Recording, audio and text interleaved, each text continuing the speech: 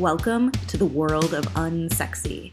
From scrap metal to timber, estate planning to freight pooling, this show is a meandering exploration of just how sexy unsexy industries can be. I'm your host, Elaine Zelby, investor at Signalfire and eternally curious human being. In this podcast, we'll peel back the layers of niche and esoteric markets, understanding the history and looking at the future through the eyes of the pioneering entrepreneurs willing to bring technology and exponential improvements to these often overlooked spaces. Join me on a fascinating journey into the unsexy. Welcome, everybody. My guest today is Lejjy Gafour, co-founder and CEO of Future Fields, a company creating the future of food by developing custom growth media solutions for the cellular agriculture industry in a cost-effective and scalable way. Welcome to the podcast, Lejjy. Thank you. I am very glad to be here. Well, I will say that cellular agriculture is not an industry I have a ton of experience in. So I'm excited to pick your brain and hear a little bit more, but would love to just have you start off with, you've worked across a variety of different industries. So walk me through your life and career that led you to this place to get interested in cellular agriculture. Yes, the hard question right off the bat. So for me, a lot of this is actually very personal to me. I have worked many, many different jobs. I really feel that we have to do more than hope things will be all right in the future is the honest answer. And we have to actually act to make that happen. There's three of us as co-founders, but each of us have our own individual motivations combined into a single vision. But for myself, I have been everything from a drywaller to a retail business owner. I have been working full-time for 20 years. I have been living on my own since I was 14 here in Canada. And part of the thing that comes with that is taking every job that you can. One thing in relation to cellular agriculture that was very pivotal for me is that I grew up on a farm here in southern Alberta in Canada. And I had my hands in the dirt, so to speak. We had gardens, we had animals, but we were still very poor. So when it comes to terms like food security, which are usually used in a vague tone at conferences, I am familiar with what it feels like to actually not eat for a week or two properly, or to feel the shame that people here in North America might feel of standing in a grocery store line, counting out change for a loaf of bread while other people are waiting behind you, staring at you. So I've always had this connection to food for multiple reasons. And in my multiple careers, I've always gravitated towards trying to do something better. A, because I had to, and B, that was the way that I found to always push myself forward. It's like the real kernel of origin is when I was just working in regular old stores, well over 15 years ago now, is helping those business owners when they would ask a question, hey, I'm not sure what to do about this order. What do you think? And I was just a regular teen salesperson. But that is where I actually really started to discover, hey, some of the stuff I've learned in life and being able to help with these problems is a path forward. I have been in health research. I have been in user experience and design. I have had my own consultancy, and I've worked with startups of varying sizes, from new ideas to places that have product market fit. And that is really what led me to where I was today, to be able to continually try to take that entrepreneurship journey seriously, because I upon reflection, especially over the last few years working with future fields, is what I have had to do uh, for a lot of the time, leading me to where I am now. Wow, you've had quite the life experience, and obviously the grit and determination of getting you to where you are now. There's three kind of necessities in human life. One is food, shelter, and healthcare. And you've kind of touched two, but having that real visceral relationship with food and the food economy, I'm sure, is really driving force behind future fields. Yes, yes, we take that very seriously. It is not a matter of just us putting out a fancy new product, but to actually make cellular agriculture a reality and have an effect towards a real agricultural revolution to help food security for the future. What was your very first job when you were 14? I was a painter being paid in cash under the table, as one does when you're young. I was painting fences and houses.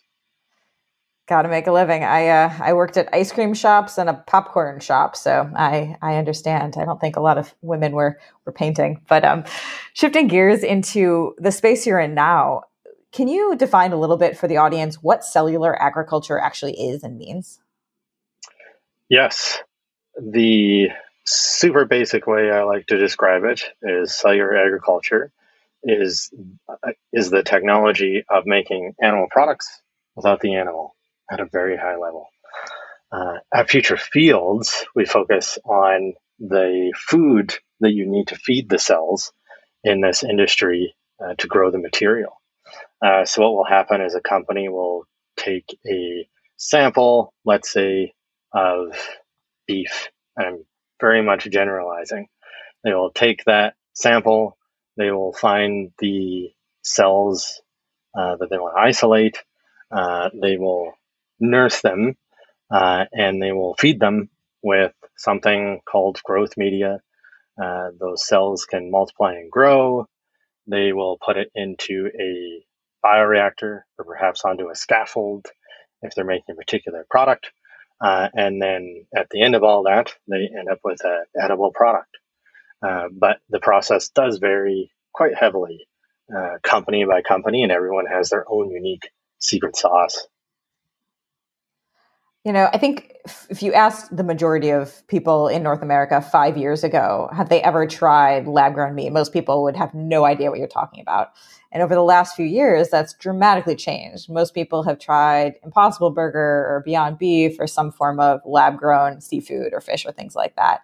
Do Mm-hmm. you have a sense of what, either from a technological perspective, a consumer, opinion or demand perspective, what shifted and why are we in this place now where there is so much both demand from consumers, but also companies building in the space? There are multiple reasons. One is that the products themselves are identical to the normal product, all the way down to the cellular level, hence really the magic in it. I believe that in North America, especially, a lot of consumers are recognizing the issues with our current food system. Global demand for animal products and high value proteins are growing, increasing pressure on the livestock industry, as an easy example, which was especially highlighted with COVID-19.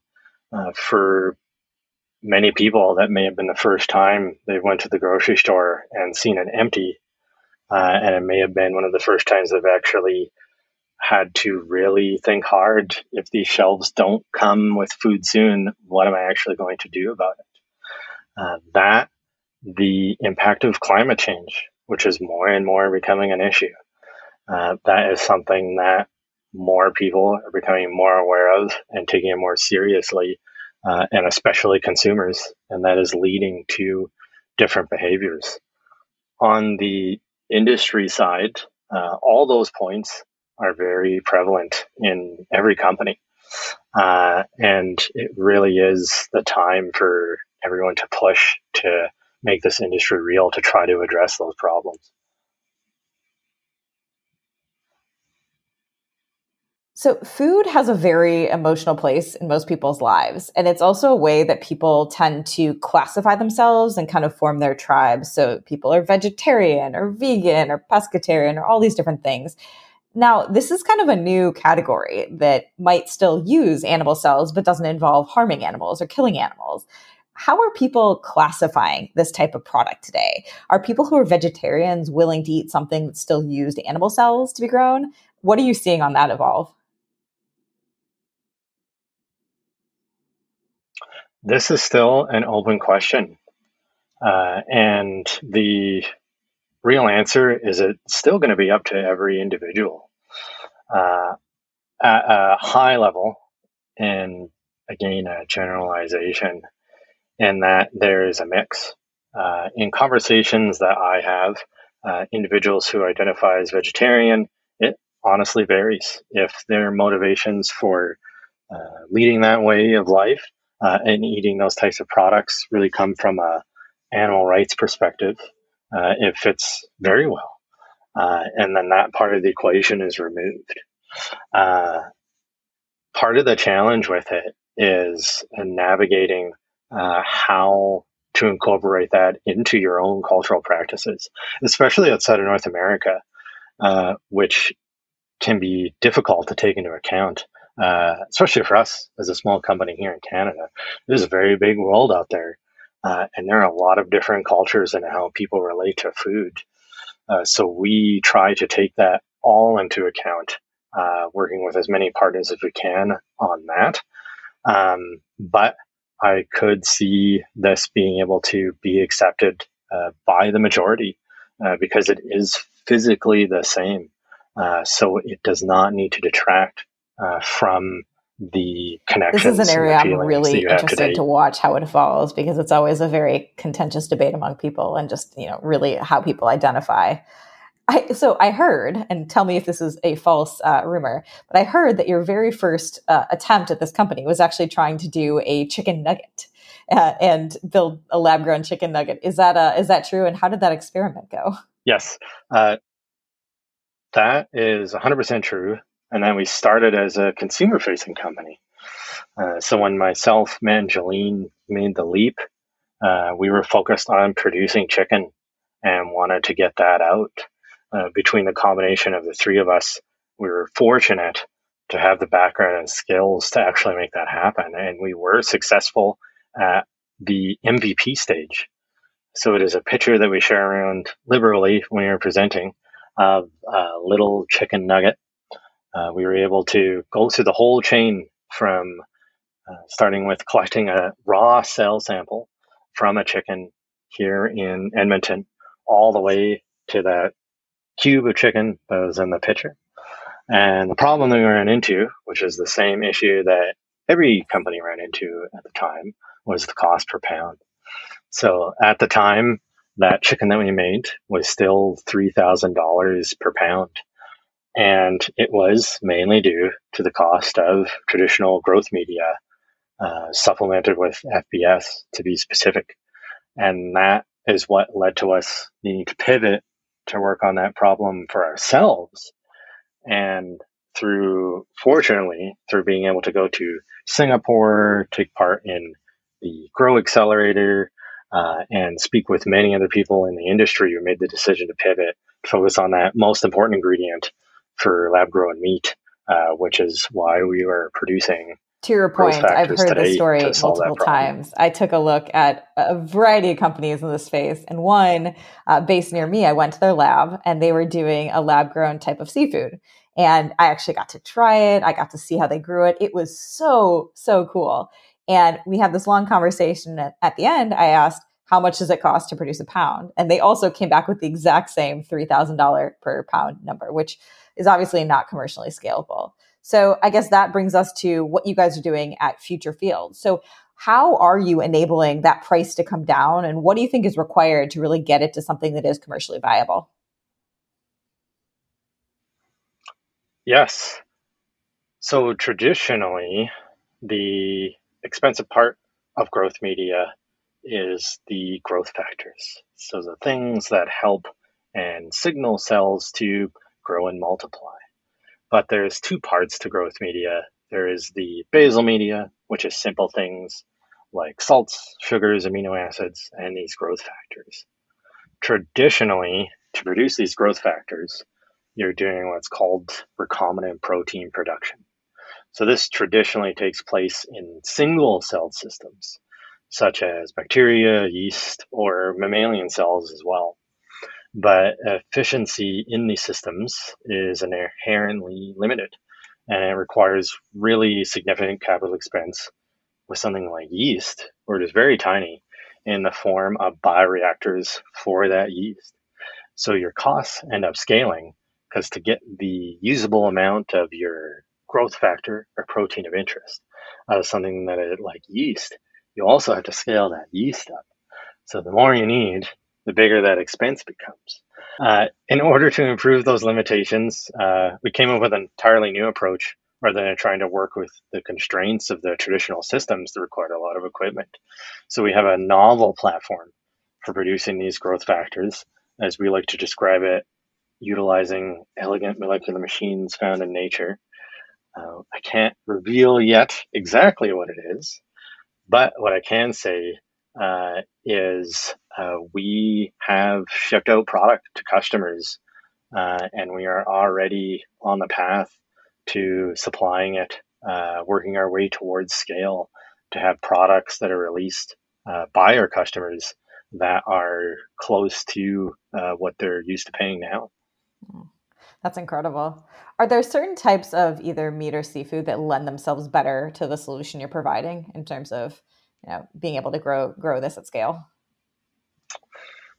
Honestly, I would not be able to comment on that directly, but what I could say is there is a new company that I run across every month that is working on something new. Mm. If it is a animal product or something that would traditionally made be using an animal product, there is a company that ends up popping up that is working on it. A more interesting case to kind of like think about the possibilities is in materials. So things like leather or things like collagen, or the craziest thing I found so far, which there is no company for yet, is animal products were traditionally used in creating tires in many Mm. cases. So there's a lot of different use cases for B2B inputs as well that could be made using these replacement materials that are traditionally derived from animals versus just the consumer food products. But there is a lot of both. Have you seen the company that's doing mushroom-based leather for apparel and clothing and handbags? It's pretty incredible. Yes, the mycelium and mushroom approaches are very interesting. I am glad to see, honestly, as many approaches to these alternative products as possible, regardless of the source, because we need it. Any other kind of crazy or out there companies you've run across or kind of products that people are trying to grow? Oh, I wish I could comment on that, but definitely keep an eye out, as I am very confident over this next year you will see more exotic products that will be made publicly available, or at least a press release from I companies can't around the wait. world. The next thing you're going to see is in a lot of these big cities across the globe, these pop-up restaurants where everything is, from lab grown or from non-traditional ingredients. I think that'll be kind of cool to watch that evolve. Yes, yes, I 100% agree with that, and I'm looking forward to it. What are some of the other large gaps that still exist today outside of just the growth medium piece? Are there other major things that have to change for this to become something that is truly accessible by the broader population? Like any other really new technology, it is a complex system, and there is more than just one part. Uh, Growth media for us is, of course, what we're focusing on to bring that price down. Usually, people also include fetal bovine serum as part of that equation. Serum is an entire thing in and itself, uh, of whether or not that can or should be continued to be used, as it is a derivative of blood.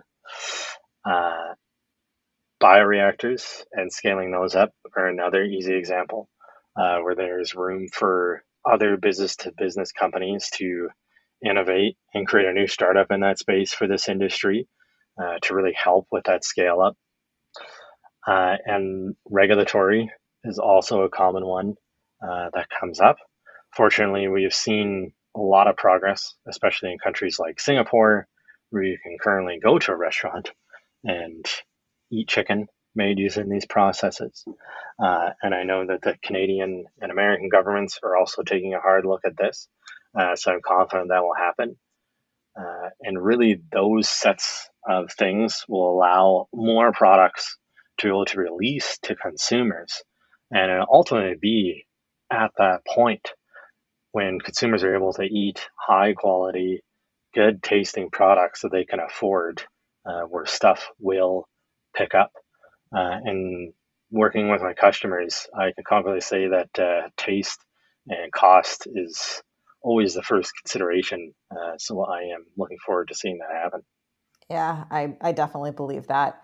What have you seen in terms of, obviously, I'm based in the US, so my lens is the FDA, and I'm sure there's an equivalent in Canada. But from the regulatory body perspectives, how forward thinking have they been on this? And has Impossible and Beyond Meat really pushed the bounds, given their kind of mass market now? I can say that we do work closely with regulators and they are actively thinking about it. To the second half of the question, I apologize. I'll have to not comment any further on No that part. worries. No worries. Well, I'd also love to hear your take on what are some of the most common misconceptions that the average Joe consumer has about cellular agriculture? Hmm. I think the main one is that it is interpreted as synthetic. You will see this word, even the word that it used to be called lab grown meat. There's a connotation that something that is made in the lab is going to be gross or artificial, uh, but it is actually the same biological processes in the same cells that you put into your mouth already. Uh, and that it is a real product that is identical. That is probably the biggest thing because with products outside of cellular agriculture, if I think very personally back in the day to old school vegetarian products, you hear about classical complaints about taste or texture or faux meat or terms that get thrown around. And that is really it, is that these products are identical. But that misconception, I feel, will be solved as people get to taste it. Yeah, a lot of stuff like this is very much just in the consumer's eye. We're seeing the same thing with a company doing lab grown diamonds, where it's not cubic zirconia. This is truly the carbon atoms, the exact same process that goes on in nature to make a real diamond. It is a real diamond. It's just created in a lab with artificial conditions, creating that same exact thing that could produce a diamond in nature. And it's a lot of just a challenge for consumers to understand that and to really grasp the exact same atoms that are in this or in that. And I think the same thing is happening with cellular agriculture. Yes, I 100% agree with that. And it's on us in the industry as well to make information about this as readily available and as easily accessible as possible for consumers to help consumers make that decision. Well, the good news is it definitely feels like this wave has started and will continue at a very rapid clip, kind of like how we saw the world went from not understanding ride sharing to everyone knowing how to use Uber or Lyft in the span of a few years. I feel the same thing is happening in this space too. So I'm excited to watch it. And I'm very excited for you guys to help enable it. Awesome. Thank you. Yes, I am also very excited and looking forward to be able to help this become a reality. Well, Lejjy, this has been awesome. But the last question I like to ask people is, has there been any piece of advice or words of wisdom you've been given in your life or your professional career that's really stuck with you and that are words that you live by? There are more than a few, to be honest. The one that I think about a lot, especially now, and is the first that comes to mind, is defaulting to action as much as possible. There's so many things, regardless of what industry you're in, even just in life, where you don't know what to do, or something might be dangerous or risky, or it's unclear, or it's upsetting, or anything else that can get in the way of living life or moving forward. But taking that extra step to just default to action, uh, sometimes even regardless of how you feel, to move yourself forward towards what you want to do is probably the most important thing that I am thinking about right now. I love that because it's not only moving yourself forward, ultimately action's what moves society forward. So I think that's a great thing to Exactly. keep in the back of our minds always. Awesome. Yes, exactly. Well, thank you so much for joining us today, Lejjy. I'm excited to continue to watch your progress, and I'm sure our listeners will be as well. Thank you.